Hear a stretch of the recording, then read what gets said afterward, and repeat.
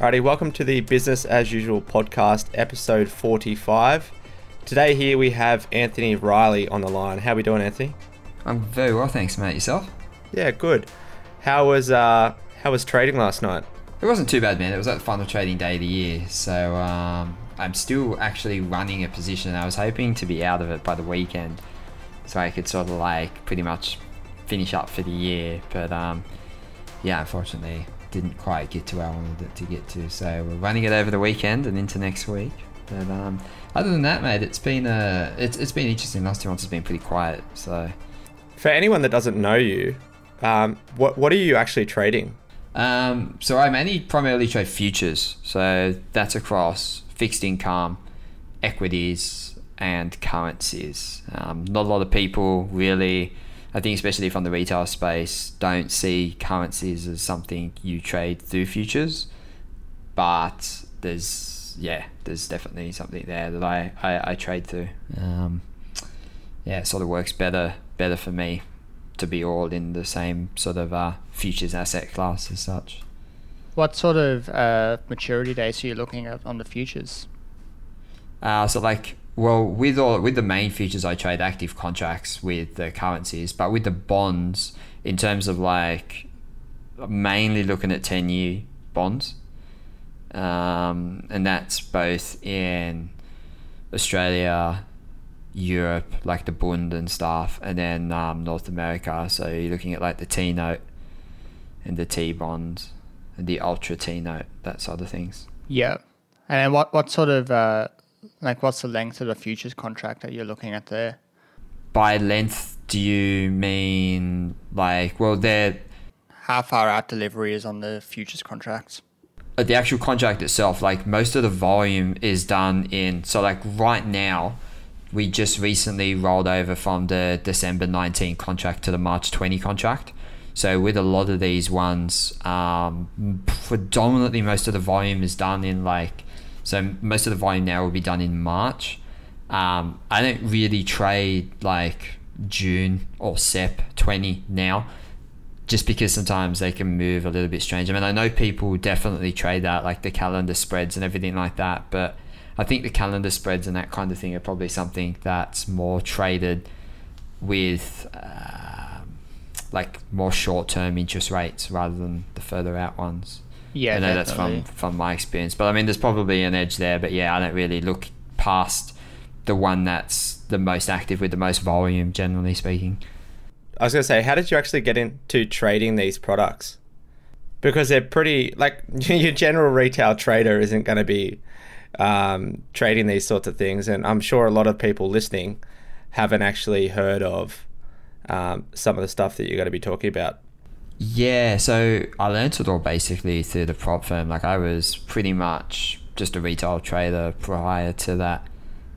Then when I kind of got exposed to, fixed income and spreads and, calendar spreads, things like that, did certainly take me a while to pick that up and to use that. I mean, some of the main reasons it's not really looked at a lot from retail traders is because of the margin requirements. For example, like for some of the US futures for a one lot, it probably cost you like $2,000-$3,000 margin for a one lot, for maintenance margin and stuff like that. I think it's around that. It might be a bit less, to be honest, but you do need quite a bit of margin. How many lots would you be trading? Oh, it depends on the type of trade, but anywhere from like maybe 20 to 100 or 150 maybe. The range is quite large. It just depends on if I'm sort of just a spread or like the notes over bonds. So like the intermarket spreads and things like that, you can put a lot more size on them because the ranges are generally smaller and they don't move as much as if you were to trade it outright. So that's kind of where the sizing difference comes in. You can sort of manage the same sort of risk, but you're almost eliminating a lot of the volatility of the market. It's like one of those market neutral kind of strategies, you know what I mean? Where you're looking for two things. There might be a realignment that you're looking to take advantage of, and you might be buying one thing and selling the other, or you're trading like the Aussie curve, the Aussie 3s, 10s. So in something like that, you can generally trade a lot more size because the ranges are typically smaller. Of course, they still can expand and go crazy every now and again, but with the ranges being smaller, more size, and then that's where you get that discrepancy. You know what I mean? You might trade. You kind of need access to that capital from that prop firm, because when you were starting out, how many lots were you sort of trading then? So it basically starts off with, well, when I first started, you start off with a daily stop.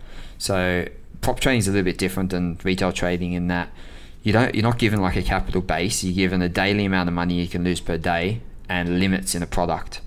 So we started off with like 3 lots, for example, in the US T-note, and you get a couple of $100 a day stop, and from that's sort of how you build a strategy. People who trade currencies and stuff ask me, how is like it's similar, or how would you align it to currencies and all that sort of stuff. And I'd be like, well, if you look at it like this, right, let's say you have $1,000 a day stop, just as an example, right, this is not a specific thing that's occurred, but like if you have a maximum open positions in one day of 4 trades, then you might risk $200 or $250 per trade risk, so that you can take your max amount of trades in one day and not be over your stop, if that makes sense. So then if you were risking 1% of your account, the equivalent account size trading through that would be like a 20 grand account.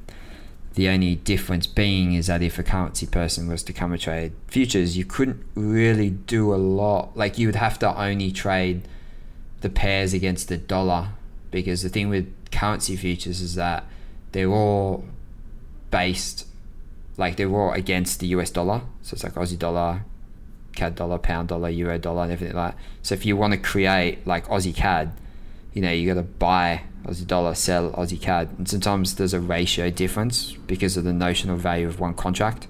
So sometimes you can't just put a 1-to-1.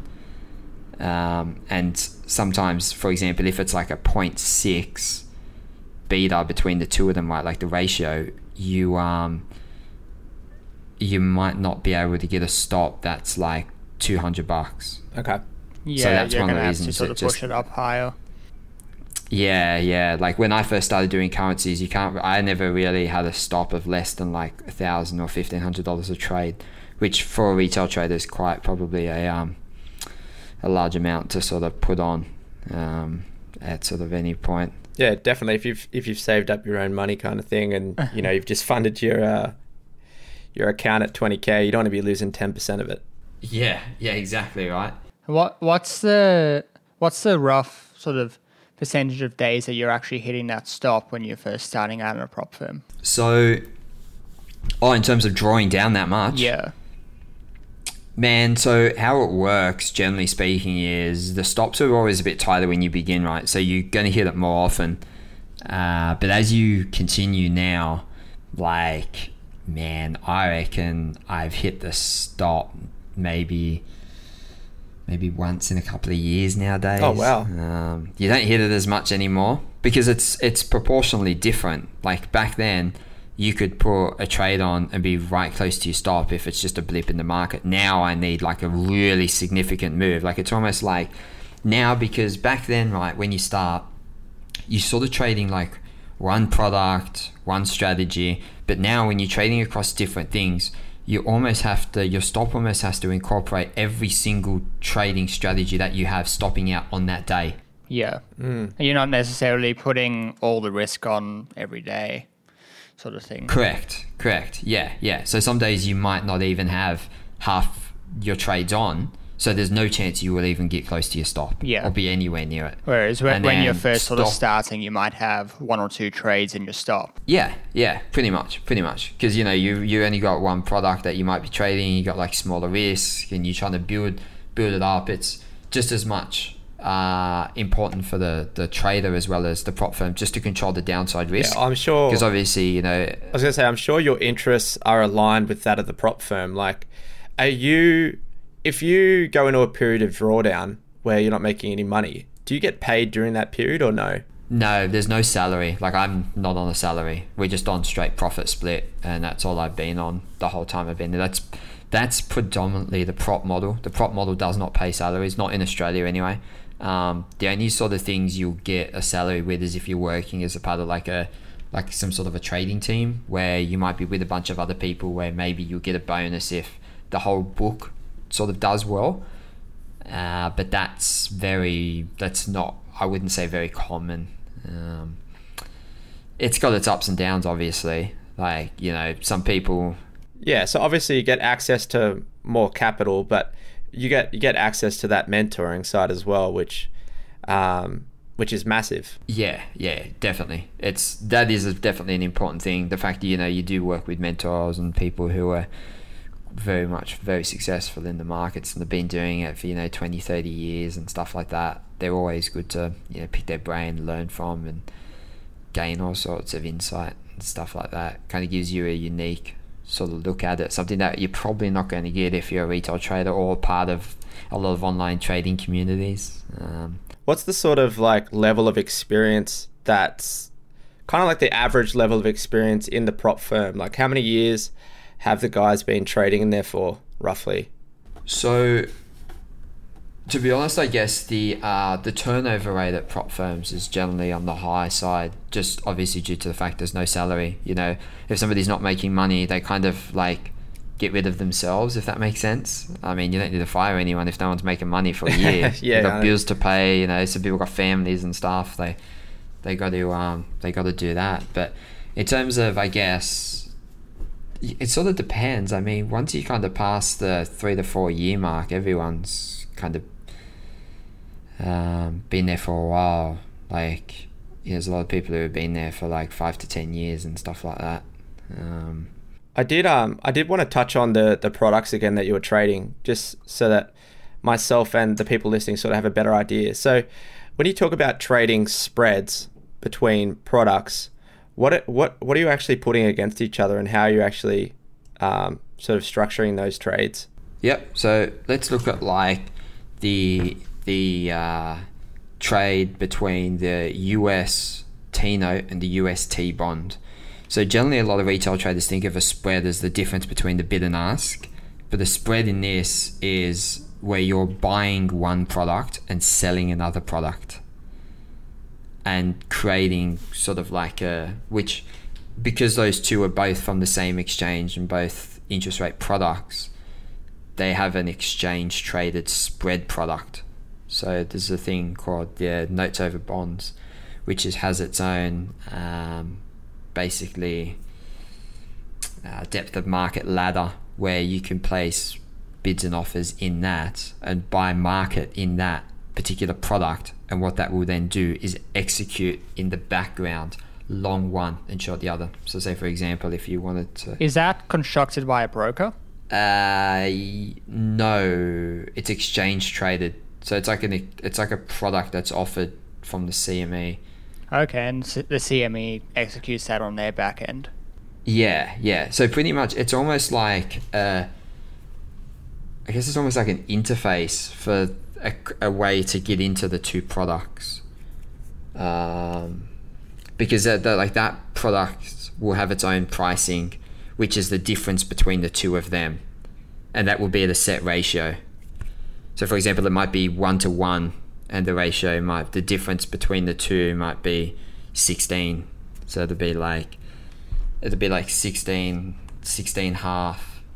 And then if you were to go to market and buy, say the bid offer is like 16 and 15 half. If you buy 15 half, then it will buy the US 10 year and sell the 30 year, or whichever way you want to play the spread like that. Yeah, so it's just a quicker way to stop you from getting legged, because obviously when you're trading spreads, right, when you're buying one and selling another, the biggest risk in a spread is getting legged. And what that basically means is when you get filled on one position, but then you don't get the same fill on the other one.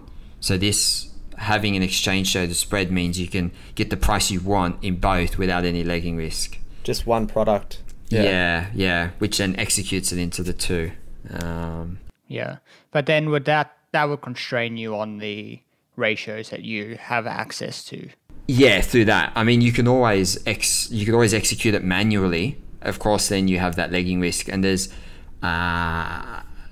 tech related stuff, things called auto spreaders and things like that, which you can get it to do semi-automated, but you have to put in a lot of parameters and how it reads the depth of market ladder and all this sort of thing as to whether it hits market or whether it goes on the offer or the bid or whatever. But you could, you're limited through the exchange traded ones, but you can sort of do whatever you want anyway if you wanted to do it manually. Is the firm usually, if you're developing that sort of tech, is the firm usually developing that in-house, or do you go through a broker to do that? So that's through a company called Trading Technologies. They offer a thing which has an auto spreader feature on their platform. Same with the charting software CQG has the same sort of thing, which is an auto spreader. That's basically as close. I mean, you can do a lot Trading Technologies has a thing called ADL, which is like a algo dashboard, and you can put a lot of, like, if you want to create your own sort of semi-automated entry or exit strategy or something like that, you can do it through that. But yeah, that has its own positives, negatives to if you can, if you put the time in to learn how to use it efficiently and be able to do all of that. But yeah, generally if tech in a trading firm is done in-house, it's probably not through a third-party software. From what I've spoken with other people in the industry and stuff like that, people who are generally using tech in their firm that they built themselves, that runs on its own separate sort of things. That's probably, you'd probably find HFT people and everyone like that will be using their own custom built software, I guess. But yeah, because this software in general isn't cheap anyway.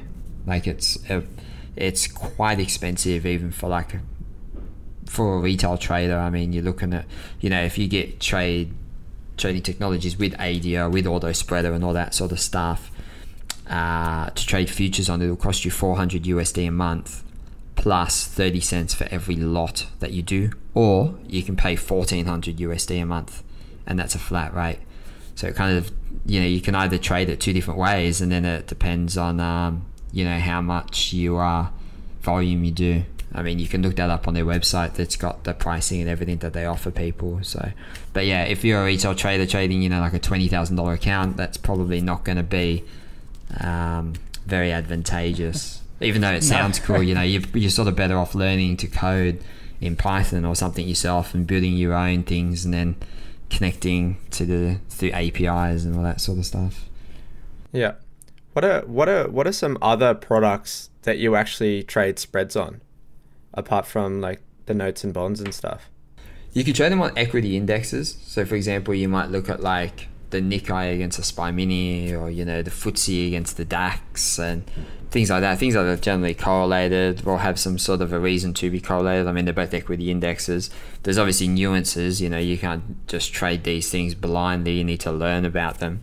But you can trade them. You can literally trade them on anything, man. Like you could run a trade where you're doing, the Nikkei against the T-notes against the Japanese yen. You just have to be able to work out how to chart it and work out the ratios. And that can be quite difficult when you're trading different products that are quoted in different things.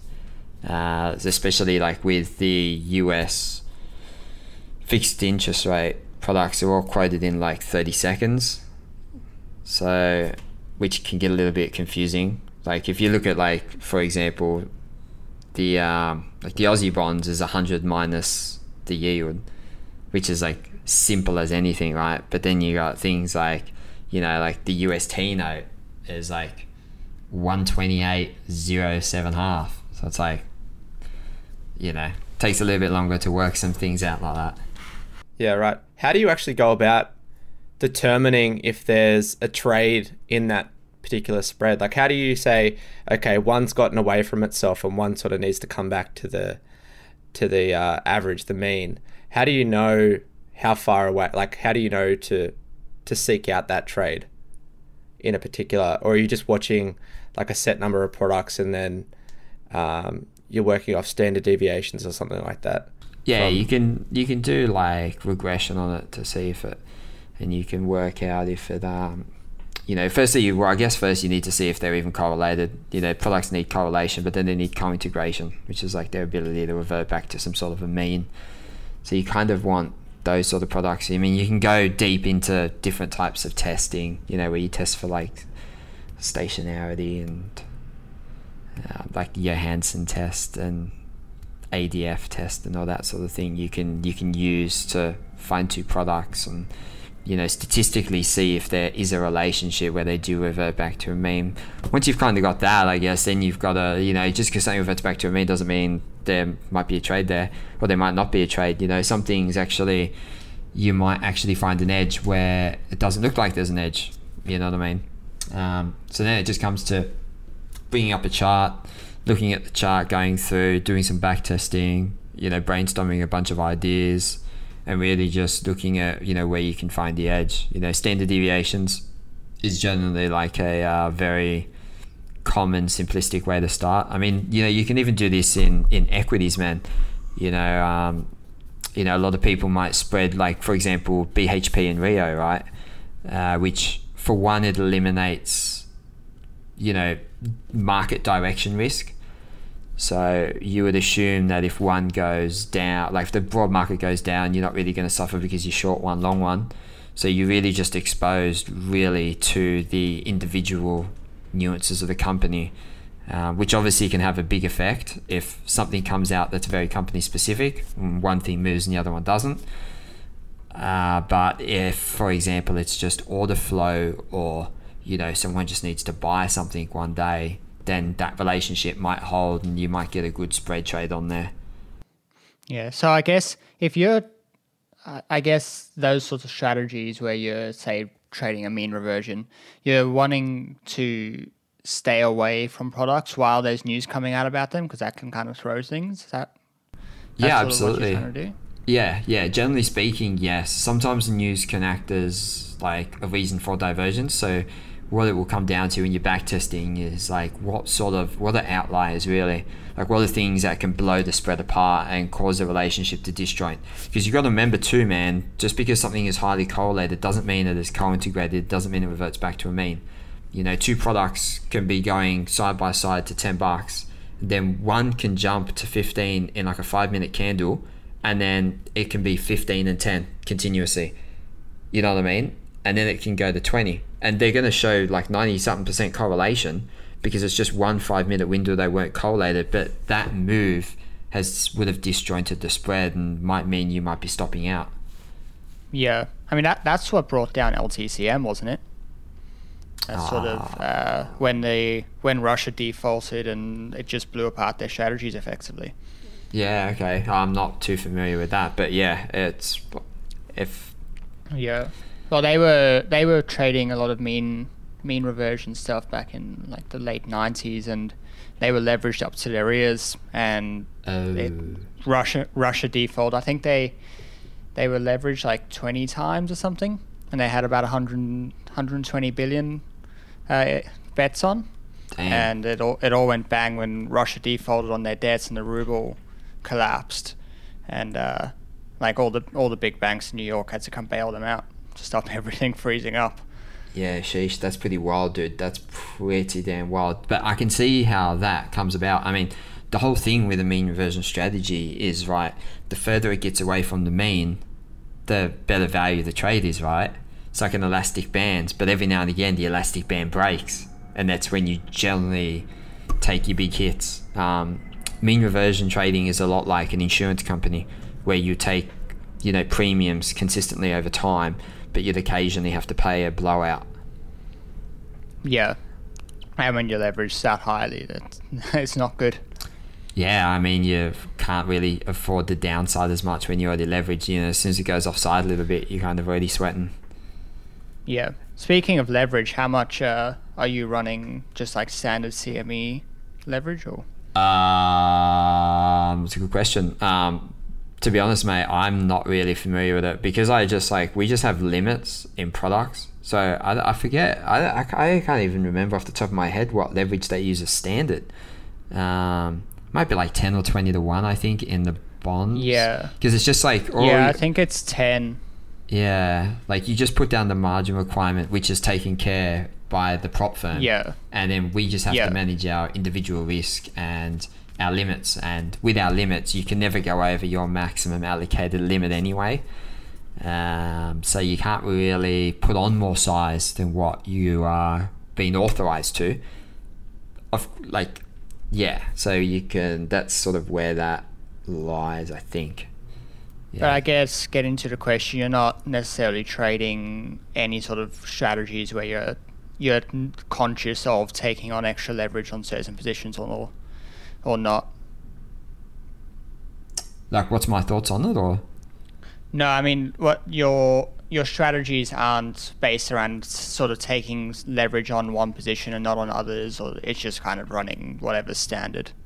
Yeah, well, I've got like a couple of different trades. I mean, leverage in my sort of trading doesn't really have too much of an impact. I mean, it will have an impact from like the prop firm side, for example. If everyone is in their max positions, that's probably going to put any prop firm under some sort of pressure because they have to put up a lot of money for the margins, which means, if the positions go offside, then the firm as a whole could be margin called. I don't know if that happens, to be honest. I mean, I don't know how many.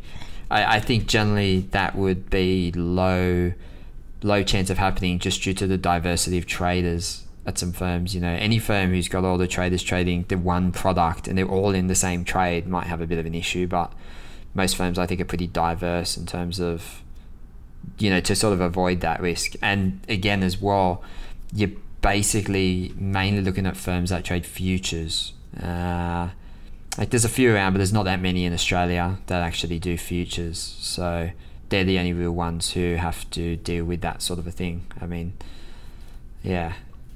So is there someone at the firm that's managing like sort of the entire book, or is it done mainly through software? Or there'll be people who monitor risk and all that sort of stuff 24/7 basically. Whenever the market's open, there's people in there on rotating shifts and stuff monitoring everything like that. Yeah. So what's the head count at a typical prop firm then? Ooh, it depends, man. I mean, some of them might only have 10 or 15 people. I mean, PropX is the one that I trade for in Sydney, and there's probably about 120 to 150 traders that trade through PropX. PropX has got 120 traders. Are there people who don't trade and just manage risk and whatnot? Yeah, absolutely. Like, there's maybe four or five people maybe that do risk. Then you got like IT, which is like pretty much like people working almost 24 hours doing IT, and then you've obviously got other people who are more in the admin side of the business, in the different areas and stuff like that as well. So there's quite a few people ranging in different things. Obviously, different prop firms have different people to manage things. There's people who will be sort of like the trading manager and mentor and stuff, which is like an in-house thing. People who will manage all that side of things, where if you're having a hard day or you're having a hard period, you go and sit with someone and have a chat and things like that. What actually made you want to join a prop firm? Well, what was the initial thing that sort of like sparked it for you? Well, after sort of finding out about the existence of them, it took me like a little bit to sort of pull the trigger, I guess. But at the end of the day, man, I wanted to step up. And I think being a retail trader because I wanted to trade, and that's what I wanted to do. That's what I still want to do today. And I knew I needed to step up and be in the right environment. And I thought to myself, this is probably going to be a good opportunity for me to learn from some more experienced people and, to learn a different style of trading, to improve and things like that. So I thought, why not give it a go? And I went in as a trainee trader. Like, I was already trading. I was already sort of going along on my own journey as a retail trader. And I could have went in as somebody. How many years were you trading for? Prior to before that, yeah. Man, I was like, so technically it was like 5 years, like technically, but like the first 3 years I was like a Gumby, bro. So the first opening of the brokerage account. Yeah, well, the first 3 years, yeah. mate, I was all over the place. So it was only in like 2011 that I started to actually get some traction. And then 2013, I joined the prop firm. Okay. So what's a typical career for a prop trader? Are they going to stay in the prop firm for most of their career, or do a lot of people, if they kind of make it and are actually successful, do they go start their own firm? Or that's an interesting question, actually. I mean, I'm sort of not sure. Like, I can only speak from the time that I've been there, and most people that I've been there who are doing well are still there. Obviously, people come and go if they move overseas. I mean, it can be a bit hard. People might take it easier. A common theme, I guess, is definitely people have other things that they do as well.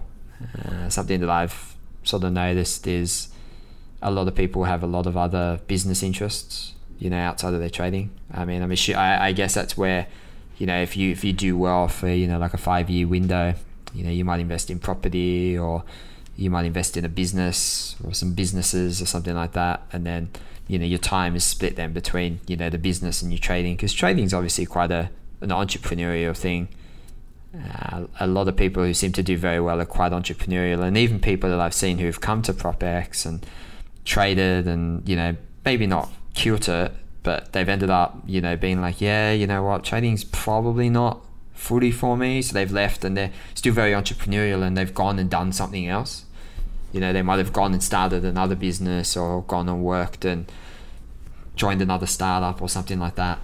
That seems to kind of be the way of the people that have had some sort of success in the markets. That's, I guess, the path they take. It's definitely not easy. Like yourself, you said you were struggling for like 5 years or so before even getting into the prop firm. And then how long after that was it before? Because I guess the point of a retail trader is you're kind of like struggling along, and there's a moment where you actually start making some decent income. How long was it until into the prop firm was it that you actually started being like, okay, I'm actually going well here? Yeah, so like, I guess I did a lot of the hard work before I got there. So it was really like in the first few years, like the first probably year and a half of trading just in general before I got to the prop firm, I probably didn't take it seriously enough. And then when I did take it seriously, I made some traction. And then the lead up to the prop firm was going well. And then when the prop firm started, though, I kind of had to reset, because obviously it was a totally different style of trading. So it was almost like starting again. So then from that period, the first time I withdrew was, I think, 8 months. Was it 8 months? Thereabouts? So that's a fair chunk. So did you have to have like some sort of side income that you were sort of getting in order to No, you just gotta have savings, bro. Yeah. So the thing is, like, there are people that did do that. There are people that would work on the weekends and things like that.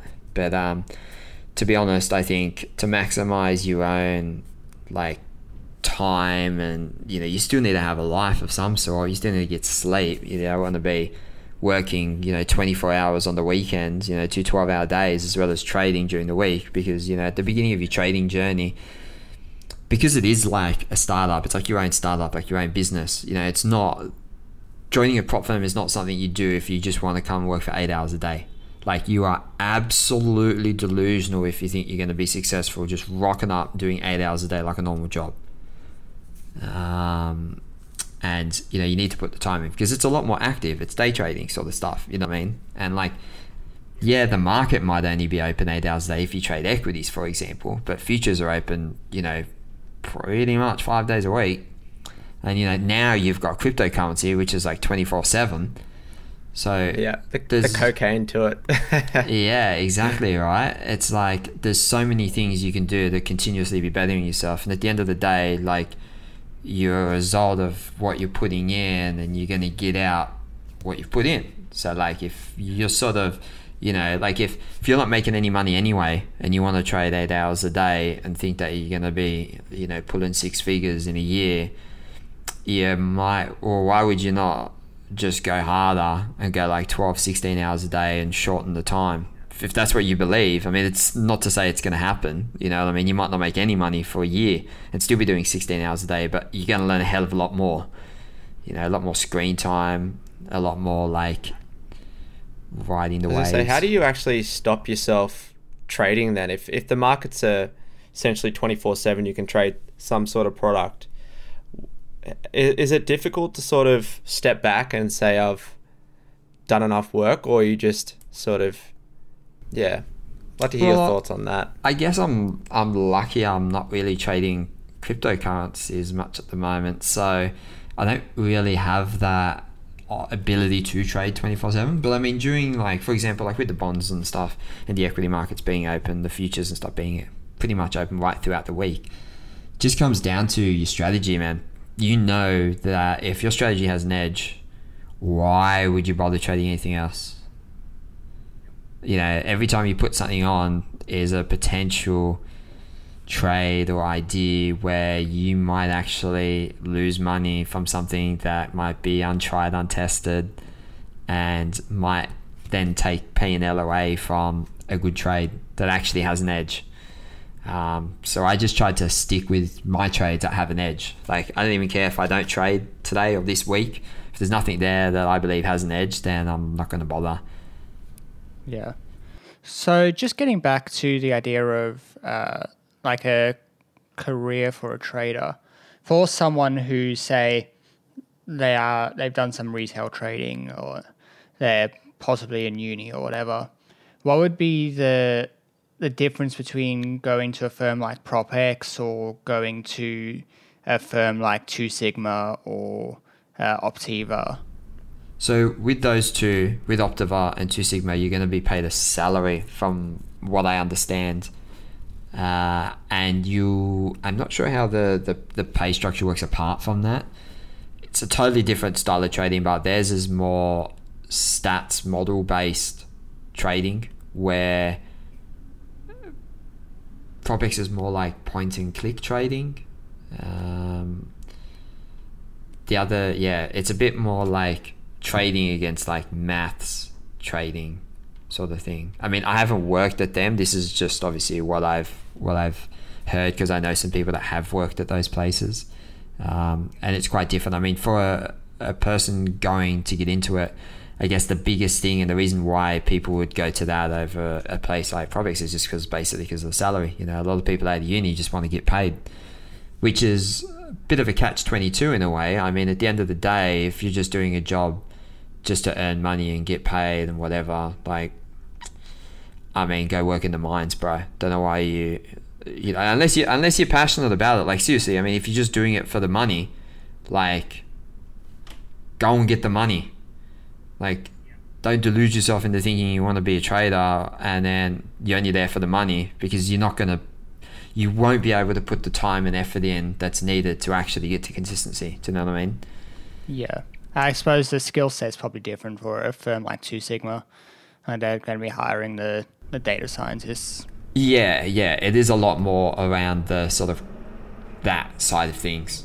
But at the same time too, that can sort of help you a lot in prop trading, because obviously if you can build models yourself around different products and different strategies and things like that, you know, you just carry that risk of, like, you know, if it takes you a while to learn or it takes you a while to find a strategy and get profitable, you know, and when you're straight out of uni, a lot of people's parents might be like, oh, why are you working, 12 hours a day and not getting paid? Oh, they're like scams or something like that. And it's just because it's so different, people just don't understand it. Do you know what I mean? Like, it's like starting your own business. Like, when you get paid, you invoice them from your ABN. Like, it's, that's what it is. I mean, you're not working for a business. You're just working within their environment. It's pretty much, you're in a partnership with the prop firm to trade their money, and you're going to get a profit split of it. Like, that's the model. That's how it works. You know what I mean? It's like, if anyone straight out of uni was going to go and start start their own business, right? For one, like prop firms don't ask you to put money up. You don't buy anything. You're just giving your time and dedication. You know what I mean? That's what you're putting in initially. So for people to go there and then be like, oh, you know, I'm not getting paid and blah, blah, blah, blah, blah. It's like, well, dude, if you started your own business, what, are you going to be making money day one as well, are you? Like, come on, exactly. Man. You know what I mean? Like, especially when people's ideas of businesses anyway, you know, everyone thinks you got to go and buy, you know, brick and mortar things and shops and all this sort of nonsense. I mean, fair enough if you got online, you know, online startup costs are low, but yeah, even still. So as a new trader starting out, say they've got absolutely no experience at all. They're in high school or something and they're like, I want to be a trader. What would you say is the best path towards becoming, not just like, you know, fluffing around trading markets willy-nilly however they want, but actually being, okay, I want to make this a career. I want to do this for the rest of my life. What would be the best sort of path? Do they want to go into... Is it a requirement that they go and start trading in retail first, or can they sort of, you know, jump straight into prop and sort of learn from there? You can do both. You can go straight into prop, but obviously you need to know what you're getting yourself into. For a retail trader, it is better. Like, I guess you would always like to see some sort of trading experience because the barrier to entry into trading is so low. For somebody to have wanted to trade so much, and if they want to do it, yet they haven't taken the time to open a trading account, it's kind of like, do you really want it? You know what I mean? It's kind of like, it's so simple to do. It's like somebody telling you they want to be like the world's best soccer player, but they've never even kicked a ball around in the park. You're like, bro, that's free to do. Like, why aren't you doing that? you know what I mean? Yeah, exactly. It's kind of like, have you even opened a demo account or something? Yeah. Like, I mean, to be fair, like, you can put a couple of $100 in for a live account and at least give that a go. But then I guess it's just about trying to find some sort of education or way to learn. I mean, there's a lot of different things now where you can learn different styles. You can pick up online for, you know, not too much. You can jump in with some of them and learn from that to start with. If you're not in the position to, you know, take 6 months or a year out of a job, or, you know, where you don't have any expenses to go down the prop route, because that's obviously quite difficult for people if they're a bit older. But if you're just out of uni or just out of school or whatever, you know, you can probably live with your parents for a low cost and do that sort of thing. I mean, hey, if people ask me, I always give them the idea that, like, if you're based in a place that has a prop firm, then realistically there's sort of no excuses. I mean, if you want to get in, dude, like, you won't be trading 24/7. Like, let's be real. And as long as you got like a fairly new car, you can do Uber in the mornings, then you can hit the charts and hit the markets, trade all day, and you'll be able to survive. I mean, you're not thriving, but it's not about thriving. It's about learning the skill, you know what I mean? Like, yeah, especially if you're still at home, I guess, too. Like, you think of a lot of people that go to uni for 4 or 5 years. Yeah, they're not getting paid to do that uni course, whereas, you know, it's much the same as, you know, learning at a prop firm. You're not getting paid to do that learning as well, but it might not be as long as a uni degree. Yeah, exactly, man. You might have a better chance to come out and go into something where you can actually make money. I mean, you know, I think we've all been to uni. I mean, uni is one of those things where, like, I know for me, like, I did business accounting at uni, and it probably wouldn't have made a difference whether I did that or not, as to whether I'm a good trader or not, to be fair. Are there any degrees in particular that would actually help you?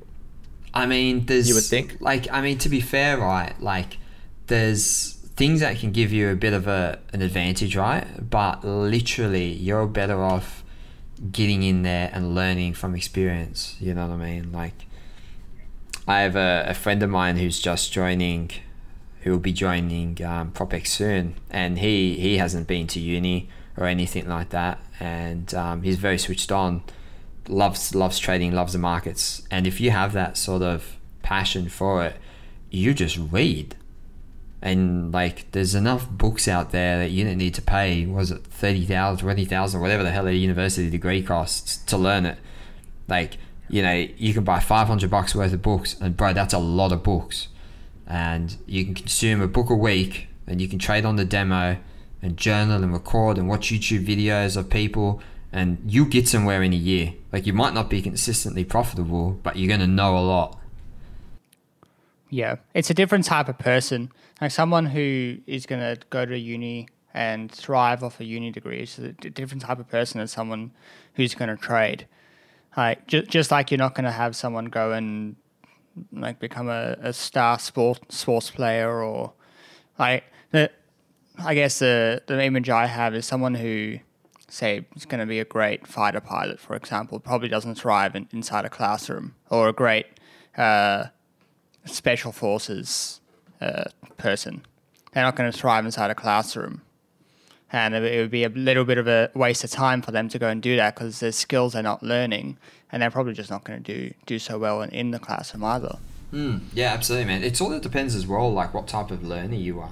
You know what I mean? Like, some people do learn in different ways. I mean, I know, you know, a lot of people that I work with and myself, you know, you learn a lot more from just doing and being involved and making mistakes, and then learning from those mistakes, rather than being told this is how it is. Because, you know, especially in trading, where you can apply it, something can be so mechanical, but something can also be so discretionary, and it can change so quickly. And you know your intuition can come into play, and you know, your pattern recognition and what you've seen in the markets, and how you manage your emotions, and how much risk you take as a person. And you know, even things like, did you have an argument with your partner or spouse that morning, and all this sort of stuff comes into play. You can't learn that in a degree. No. Like, no. You know, if you're on this is why I brought up like the pilot thing, because I'm a pilot, and when you learn to fly, like there's some places you can go and you can sit in a classroom and learn to fly, but once you get up in the air, it's a different ball game, because like you can know the theory, and one of the things that you learn to do when you learn to fly is how to recover from the aircraft spinning, which is effectively if you're in a turn and you go too slowly, one wing stops flying and you just flip on your back and spin towards the ground.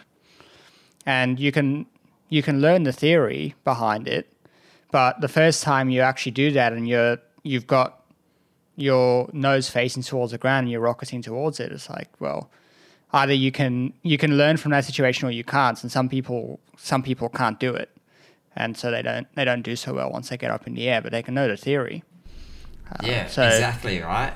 I guess so I just wanted to talk about then, so what are some of the biggest like psychological challenges that you've had to face? Like, you know, you've talked about coming in the office after maybe fighting with a girlfriend or something and having to trade all day, and you're in this super stressful environment.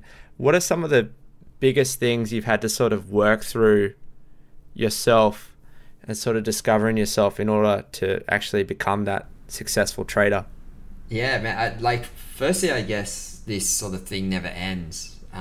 It's like a never-ending cycle where you're always learning more about yourself. But it's really, like, for me, I've probably learned to detach myself a lot from what I take into the markets. So, like, for example, you know, I try to always do meditation. Like, for me, for the beginning of the day, I find that I always get a bit more on tilt is not the right word, but a bit more like, what would you call it?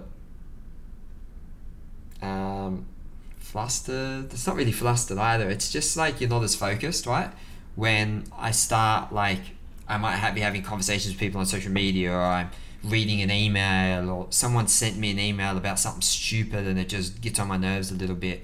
When I start my day off like that, I'm always a little bit more like scattered. But when I sort of start my day and I eat well and I do meditation and stuff before I do my trading plan, and then I start the day, I'm a little bit more like clear and focused. It's probably one of the biggest things, man, is it's kind of like you want to make sure that you're always in like the right sort of mind frame and zone and things like that when you're doing key parts of the day. So for me, obviously, the most important thing for me is the planning of the day, because that dictates really what sort of trades I'm taking. So if I'm feeling angry or pissed off, I might start to either be more aggressive with certain trades, or I might be too risk averse with some trades, or you might try to do things differently because these emotions are really playing in the background. That's probably Are there days where you get in the office and you notice that you're just not in the right mind frame and you just say it? Yeah, 100%. So it's not happening today. Yeah, 100%. It happened this week. I had some emails about, what was it about? It was about something. It was about something or other. Like, the first thing I opened was an email, and it was like somebody telling me I had to pay for something, and I was like, this had already been paid. Like, what do you want about? And that just annoyed me, because then I had to go and chase it up. So like for me, it was like, already, like, people friggin' not like, getting their own shit together, and then it throws me out on my day, because now instead of me calming myself down and preparing myself, I'm chasing people to tell them that they don't have their stuff in order. So that sort of thing just frustrates me. And so being able to kind of like calm yourself down and be like that still takes time, like even after that, I have to maybe like take a bit more of a break away, or I go for a walk, or I listen to something just to calm myself down. So half of it's also knowing like where your own sort of trigger points are, what sort of gets you a bit on edge. Like for example, if you're trading and if maybe you're a very active day trader, and maybe the first half of your day, if you're down, you find you generally trade bad in the afternoon. So maybe you got to do more stuff in the lunchtime break to really reset yourself, so that when you come back, you're not carrying over this expectation of needing to make money back. So you might be doing things that are a bit more irrational. So are you trying at all to isolate yourself from everything in the mornings, or is it more like things don't tend to get you off focus, or like things like the news? Or yeah, I don't listen to any news, to be honest, man. I don't watch any sort of normal TV. The only thing I do look up that's news related is like Forex Factory.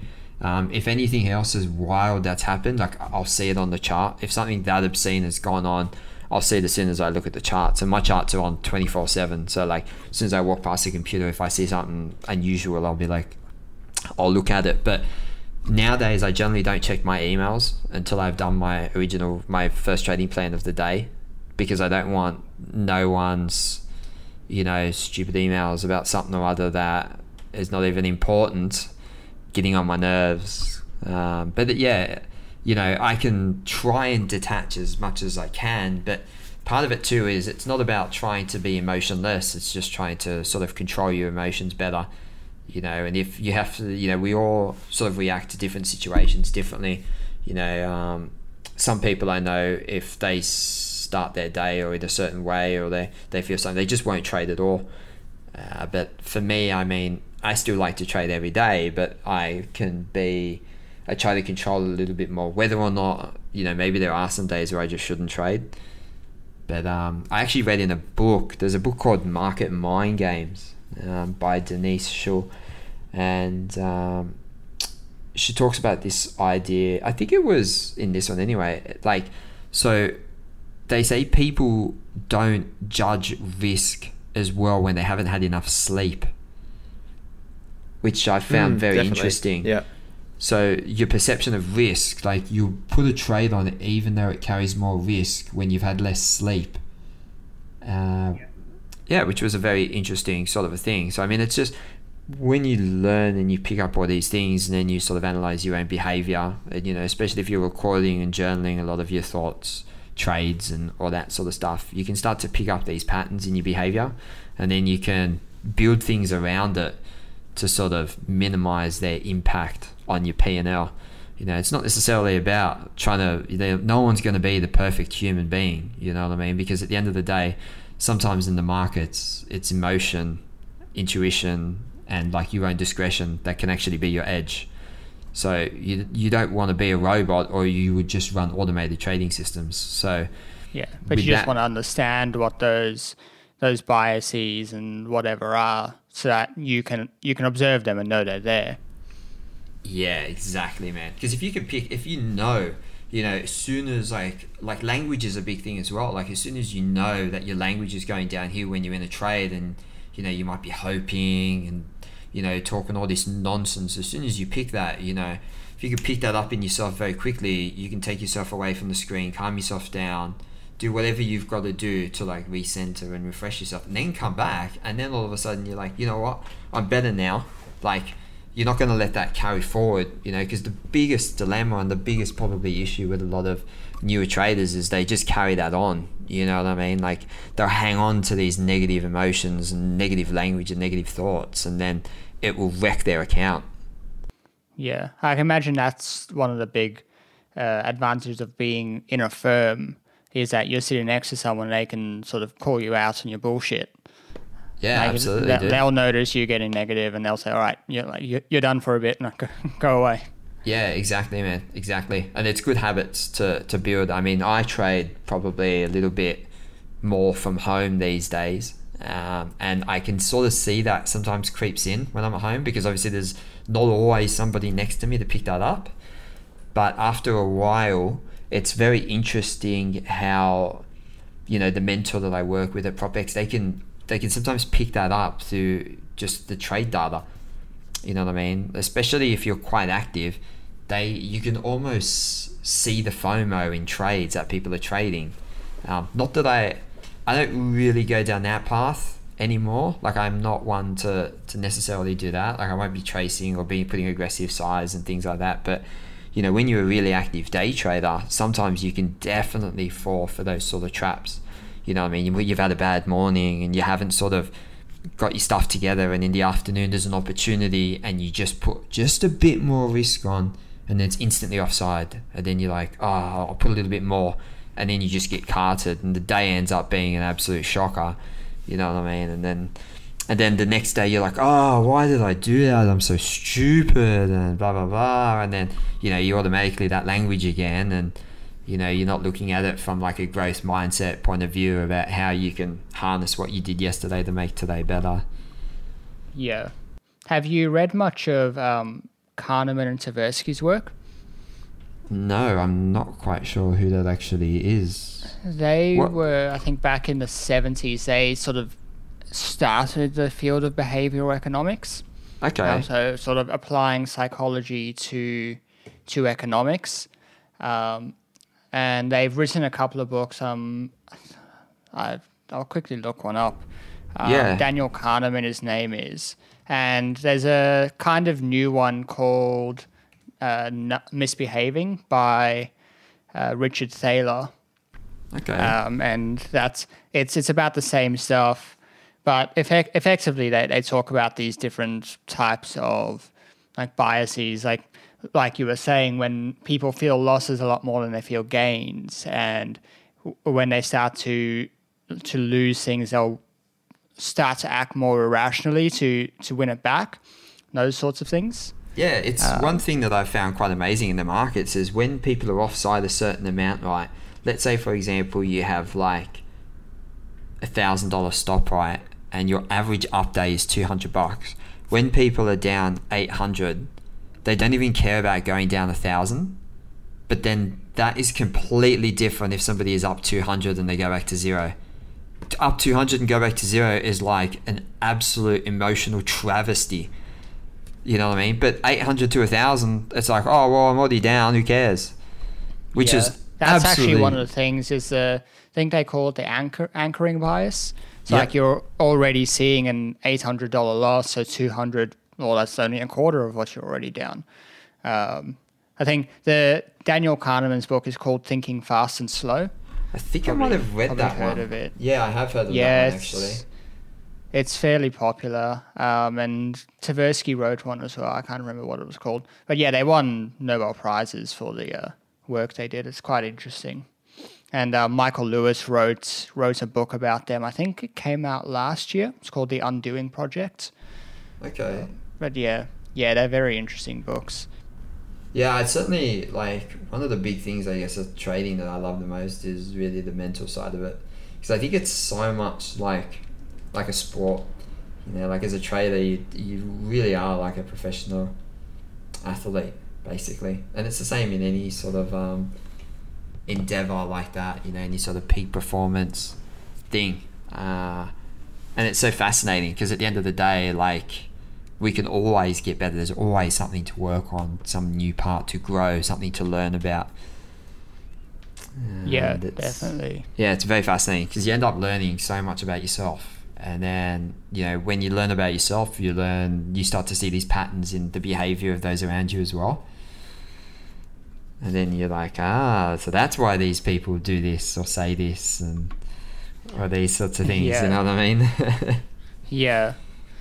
So I'm just conscious of your time. So Matt, did you have anything you wanted to touch on? One more thing that I wanted to sort of touch on was, do you do any sort of investing outside of your trading? I do a little bit. Some stuff. Do you do like property or equities? Yeah, some stuff in property. I probably do. It's probably like property and sort of, I guess, crypto, long-term sort of related stuff. More like, for the crypto side of things, do you kind of find it difficult to wear both the investor hat and the trading hat? Like you might be watching your, I don't know, say maybe you're looking at your crypto and you're thinking it's going to go down. Do you find it difficult to think, oh, I'm not going to trade that because I'm holding it long term, or? Nah, not really. But I guess for me, man, if I feel there's an edge, like, I'll trade it. But I haven't necessarily spent the time to look and to see if the way I trade other products I can apply in what I've invested in this sort of crypto space. So it's not really in my mind. Like, and if I do, man, which I can't say I have, but if I did, it would literally be on the smaller size, man. It just would not be material at all. It'd be like me trying to, you know, with some of these coins that are like, you know, 1/5 of a cent, I'd be like trying to trade it with like a one lot. You know what I mean? So it's like, you're an epic trader if you make 1 cent. You know what I mean? In profit or something. But yeah, generally not. But I don't really do too much in Aussie equities, I guess. I don't really have anything in that sort of space. I like stats at the end of the day, man. My whole thing is I love like crunching the numbers of a strategy and trying to find the edge. That is one thing I wanted to touch on was you do all this back testing on all this data, but where do you actually go to source your data? Is that something through the prop firm that you get, or? Yeah, so you can get a lot of data through our sort of data providers, the software that we pay for. It can be quite expensive to get hold of futures. It depends how in depth you want it. I don't know if you've ever looked at things like tick data before. Those files are huge. Yep. Yeah. I was going to say, you want it kind of as small as possible. Yeah, to sort of get as much detail. It depends. I mean, you can even get data where it will give you the change in the bid offer of the market. Now that's where you can really test. You can literally find the maximum size that you could basically trade in that strategy. If you were to know, because you would know how much liquidity there is in the market at any point when you need to trade, both, you know, on entries and exits. And that's pretty cool. I mean, I've never really gone that deep. Some of my testing has been a little bit, how do you sort of say it? Like, it's a couple of steps before that level. But what I'll generally do is I'll run it live in the market and sort of see how it performs. And then if I sort of like the way it's performing, and then I sort of think there's a potential to put size, I'll put size on it. Did you end up getting into any coding this year, or are you doing this through Excel? Yeah, I tried to do a little bit, man. And to be honest, this is one of the things that I found across the journey of the last year was that, like, I came to this conclusion that, like, okay, traders need to know how to code. And it was something I started to do, and I was doing Python, you know, all those, yeah, the numpties or whatever they're called, or all this stuff. I don't know if you guys code or not. Yeah, but, NumPy. Yeah, that's the one, all that sort of stuff. And man, to be honest, it just wasn't really my cup of tea. Like, I would rather work with somebody who's a coder and like share ideas and do that sort of thing than save me a 6-month journey of learning it and still being an amateur. Yeah. Because the issue with coding is that it's got to be basically perfect, otherwise it all just blows up and you can never figure out what the issue is. Correct. And, I've gone down that path as well as I started to learn, and then you just get dumb errors and you're kind of just sitting there and you have no idea what's going on. Do you still code much now? And then a little bit. The advice I've heard from people is to find something that you actually want to build and then code that. And so I've got a few ideas that I want to do just for like news aggregation. So I'm going to give those a shot. But up until now, I've not really had a real reason to code anything. Would you trade off that? No. So I do that for my...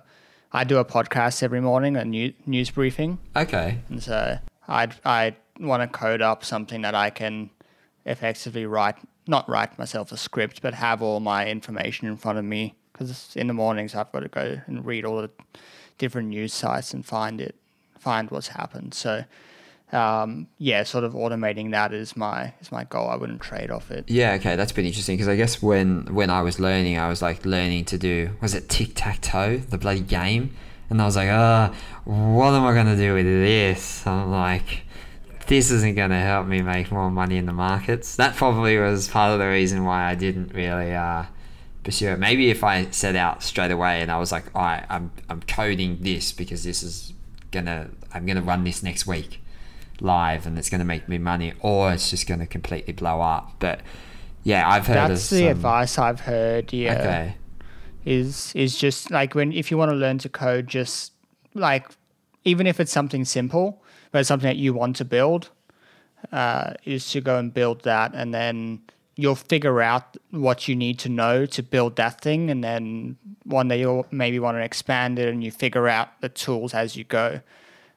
That's just for like purely keeping interest, because I've done the same thing that you've done and gone through and like some sort of a course, and even mine was finance related, but it was pricing bonds, and I mean, like, pricing bonds isn't the most interesting thing, and you're sitting there like, oh, this is a little bit boring, and so you sort of fall off it because it's not stimulating you and things that like excite you. Yeah, absolutely. I definitely agree with that. Like, it does make a big difference. I guess that's why I decided not to. And plus, I've heard a lot of horror stories, man, of like algos going AWOL and like literally just buying and selling into your accounts at zero, which I would prefer not to take part in those sort of experiences, shall we say.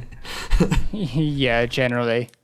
Have you, like, obviously you do a lot of your back testing in Excel and doing your data analysis in Excel.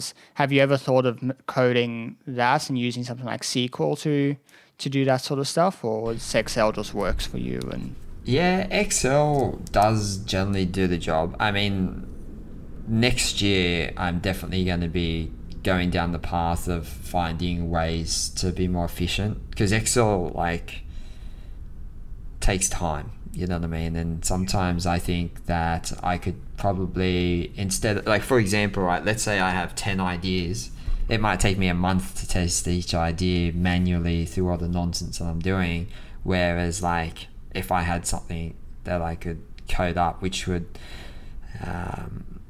get it done quicker. I mean, the main thing for me is I really need to work on stuff that like sorts and cleans the data very quickly and matches data, especially if I'm trading spreads, because some things open and close at different times, so you can't just like put them side by side because the times don't line up.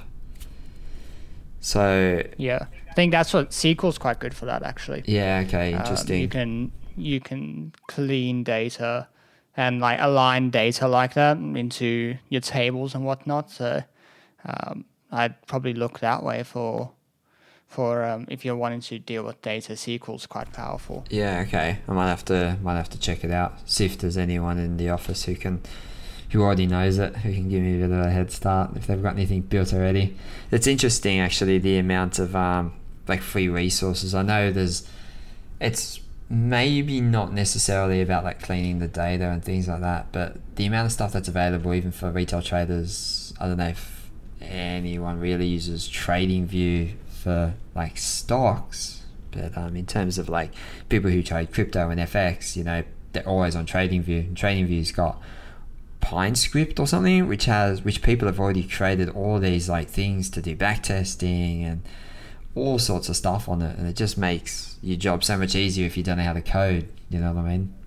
Yeah, because the biggest thing is if the data's not right, like there's one data set starts on one day and another data set starts on another day, that's just something you need to know how to efficiently do. And if there's certain markets that are closed on some days, and so you've just got different number of entries, and that's the stuff that really throws you at the end of the day. Yeah, dude, exactly. Like Aussie markets close different to US markets, different to European markets, and when things are open and closing at different times, and then when there's public holidays, some markets close earlier than others, and some don't close, and yeah, it can... Yeah, so you'll have Anzac Day, and so we're closed, and if you're trying to compare to S&P 500 and ASX 200, well, now you're off a day. Exactly, right. That just makes things difficult. Yeah, something all of a sudden looks like it doesn't mean revert anymore, but it's like you're not even comparing the same things together, so... it can get a bit out of control with that, but that's probably because that literally takes up sometimes so much time, and unless you've got quicker ways to do it. I mean, you can always just chart things up and just trade it, but at the end of the day, you're not going to have that conviction, right? And I had a chat with somebody about this the other week, and we were talking about conviction. And as a trader, right, the only difference really, well, one of the differences between you putting your house on every trade, or this is even with anything in life really, any sort of trade as such, any sort of decision, the only reason you wouldn't put your house on is because you're not convicted enough about the outcome. And sometimes it can be that there is genuinely too much risk, you know what I mean, like, and that's it. But you need to know that you need to know that there is more risk, and that is the certainty that's going to give you more conviction, not just like the idea that like, why didn't you put more money behind this trade? I've had a string of losses, or I wasn't feeding it, or it didn't, like, unless you can really define it, you know what I mean, like working on the conviction is certainly something to look at. I read a really interesting book just last week called The Signal and the Noise by Nate Silver. And it's about Signal and the Noise by Nate Silver. I can send it to you if you want. And it's written, I think it came out in about 2013 or 2014. And it's a guy, he's basically spent his whole career making predictions. And so he wrote this book about predicting and forecasting, and each chapter is basically a different case study, and he uses them to show different issues or things to think about when you're making predictions, which is effectively what you're doing when you're trading. You're making a prediction about what's going to happen, and and he uses a bunch of really cool case studies, like predicting the weather and predicting elections and predicting sports games and whatnot. Are they using mathematical models for that stuff? No. So, he writes the book about it, and some of them use very advanced mathematical models, but the book itself doesn't have any of that. He just talks about the structure and the thought process behind it, and understanding why even in some cases he had, one of his examples was predicting weather, where you've got a very highly complex system, and so you can keep adding complexity to the model, but it doesn't necessarily make your prediction any better. And so he compares some models in predicting the weather versus just taking the average temperature for a month and comparing it. Like, you make a prediction based on, well, December's average 24 degrees, and then using a more complex model and seeing if that's any better or worse. And so it was a really interesting way of looking at how do we think about our predictions? How do we know if our predictions are any good? Because they're not going to work out right 100% of the time, but that doesn't necessarily mean that we're bad at predicting. It's about measuring, like you said, conviction, or how much risk is in there, how much certainty do we have, and things like that. It's only about 400 pages, the book. It's really good. Yeah, wow. I feel like I saw something recently actually about the process that goes into like forecasting the weather, and like there's models. Actually, it might have been the Jim Simons book. Didn't they talk about it? Yes. Yeah. I think some of those people came from one of the weather predicting places, like some of the people in the firm. And there's because there was that. They had, I think, some meteorologists, and then they had the natural language processing guys from IBM. And like that was basically the origins of their strategy.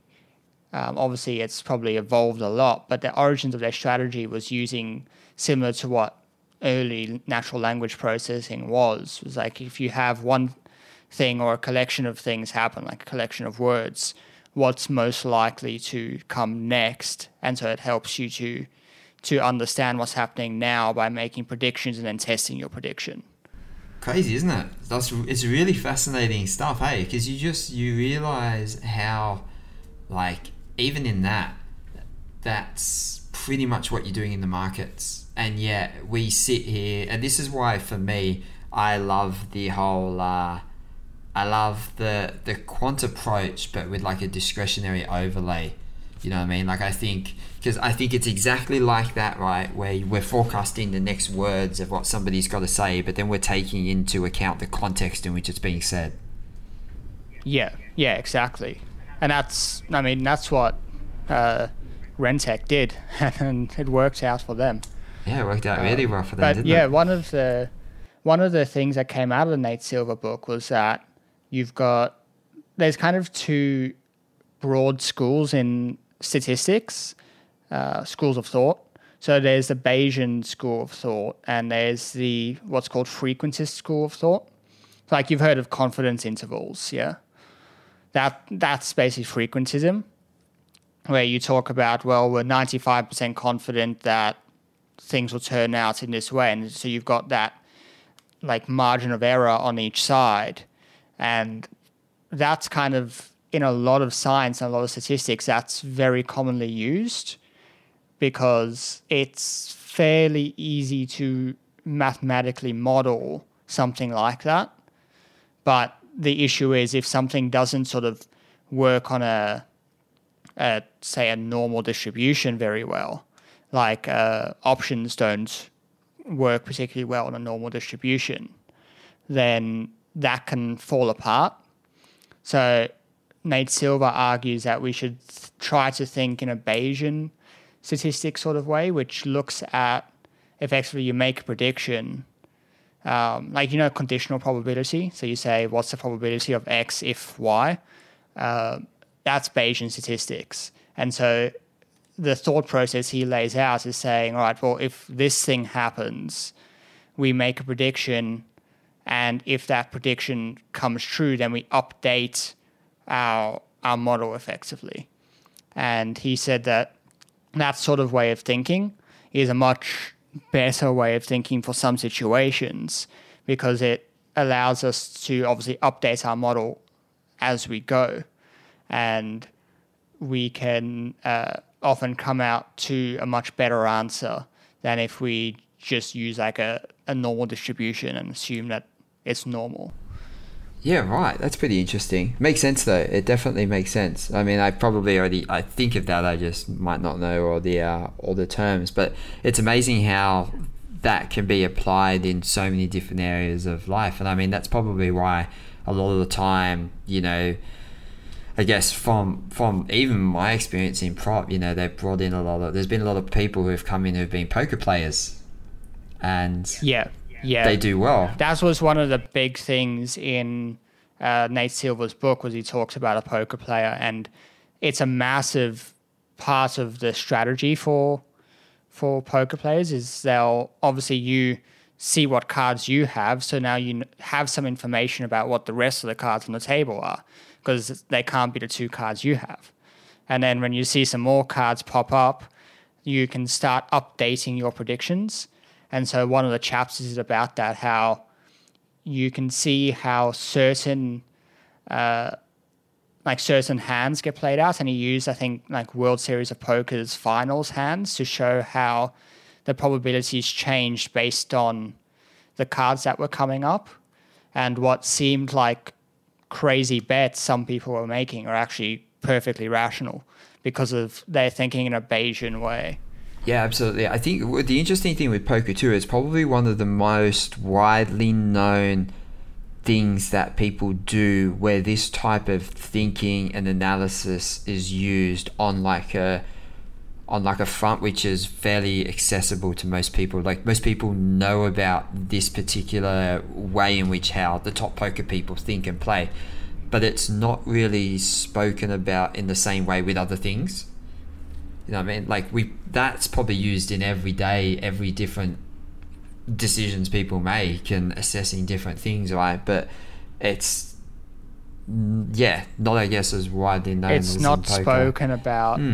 Not in the same way. And I guess because I think when you're going about your life, like even like we were speaking, if you're listening to someone talk, your brain's probably doing like a subconscious thing where you're updating your predictions about what they might say next as you're going. Actually, I'm fairly sure they do, because when I was younger, I'm hard of hearing, and so when I was younger, I taught myself to lip read, just so like I'd combined what I was hearing with what a person's lips were doing, and I would sort of like predict what the person had just said, if that makes sense. Yeah, right. I think cause I didn't actually hear it, and so I'd gone to a speech therapist at one point, and I figured out if they covered their mouth, I couldn't understand what they were saying, because I was using the two sort of sources of the data to decode what was being said. Yeah, wow. And so... Yeah, I feel like I saw something about this kind of topic recently where it might have even been in the Market Mind Games book or a video I was watching on it, but it did say that we do like anticipate, like our brains sort of like forecast what the next things are that people are going to say before they've actually said it. That's where that whole idea of like, when you know someone quite well, you finish the sentence for them. Yeah. It's definitely something that our brains are predisposed to do, but I think that in formal settings we don't think that way very well when we're thinking formally about something, if that makes sense. Yeah. Like if we're trying to put like pen to paper and come up with a model for something, it's much easier for us to conceive of like a normal distribution and work with confidence intervals. But our brain's actually sort of predisposed to think in a more Bayesian way and make constant predictions. It's a lot more on a subconscious level. That's exactly what I was about to say. It's a lot more subconscious, this way of thinking, and that half the time people, you gotta be, do people trust their subconscious, or do they trust what's floating around in their head at that time? Yeah, I guess that can be applied to trading and really thinking about like trying to build up your conscious mind to think in that sort of fashion that your unconscious mind is already predisposed to do. Yeah, exactly. Like if you think the hard part is training it like that. Like if you think about driving a car, right, we can react to dangers on the road because it's like in our subconscious kind of thing, you know what I mean? But like when people trade, because they're trying to be a lot more, I guess, like analytical, we lose that edge that we have that comes from our subconscious, because it's hard to sort of like train yourself to sort of trade out of that. And it only comes from experience, you know. That's why they say, like, for example, if you're a day trader, the screen time is the most important thing, because as long as you're paying attention and you're present, you can start to bring up a lot of things and train your subconscious for certain patterns, so that when you see it, there's no hesitation and there's no barrier between, you know, yourself and, you know, what you subconsciously know you should be doing. Yeah. Well, if you think about like when you first learn to drive, and like you come up to say a corner and you've got to shift down your gears and you've got to get on your brakes and indicate and do all these things, and at first it seems really overwhelming. Like, oh my god, like I've got to like do 4 different things at once. But after a little bit, it just, you come to a corner, you just take the corner. Like you don't have to think about what you're actually doing to take the corner. Exactly. And it's interesting too, because it just shows that we can all train ourselves to do this.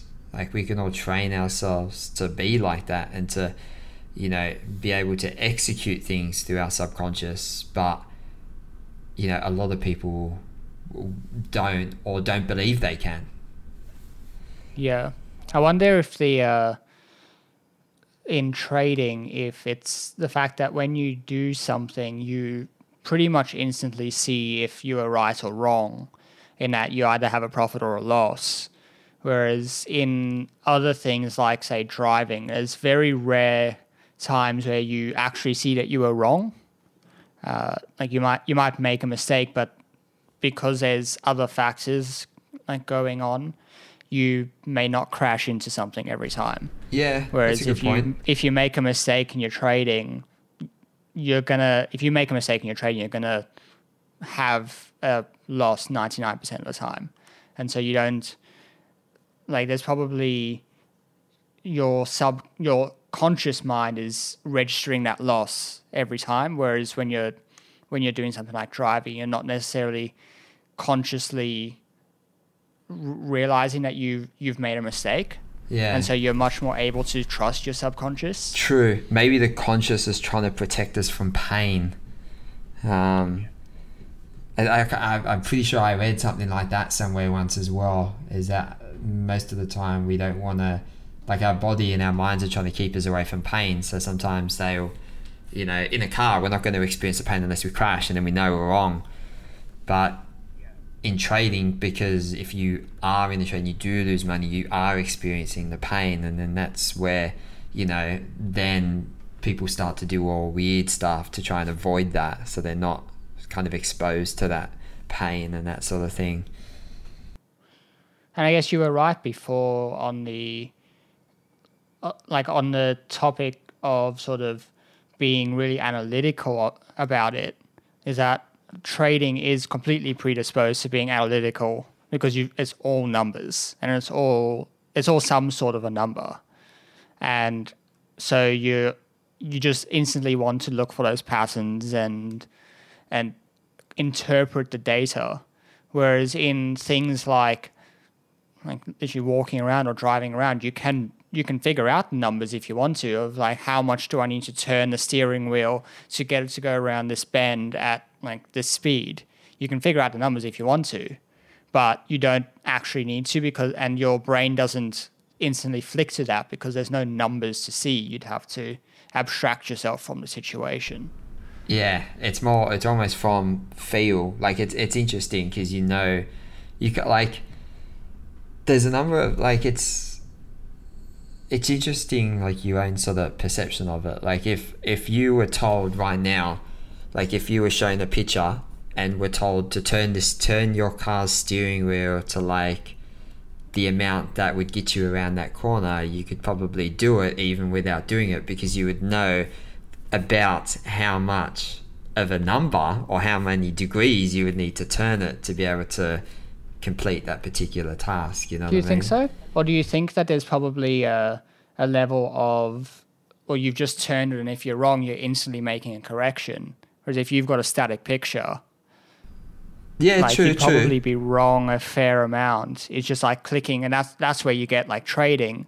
You're making a decision in an instant, and you're not getting that feedback. Obviously, when you're in a car, the bandwidth of feedback you're getting is much higher. Yeah, that's a because you're good point. feeling like the G forces, you're feeling the vibrations of the car, you're hearing the engine. Yeah, things like good that. point. I think actually, yeah, you're probably right, because I think if you were like shown a picture on the apex of the corner, you would have to go through the process of entering the corner, and then you would have to in your mind run through the whole process to actually get to that point, rather than just being like, oh yeah, this is where it would be.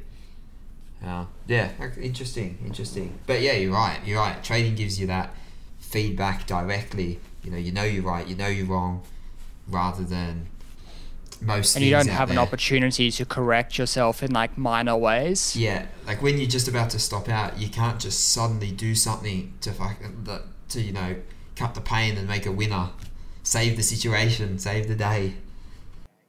Yeah, like if you're driving, like going back to the driving thing, if you're say racing and you're just pushing the car to the edge of the grip that it's got, like a good race driver knows how to do that, and they can just push it and hold it on that edge. Whereas trading is a very binary thing. Either you get stopped out or you don't. You don't really have that control right on the edge. Yeah, it's very true. I guess a really good trader would find ways to do that sort of thing. Yeah, it's fascinating. It's very fascinating stuff, man. Like, that's why I guess so many people are like lured to trading, because they want to sort of experience this. But then, yeah, the reason why so many people don't, and probably one of the reasons why I love it so much too, is because it's such a challenge that not a lot of things encompass the same sort of a basically of a challenge, really, right?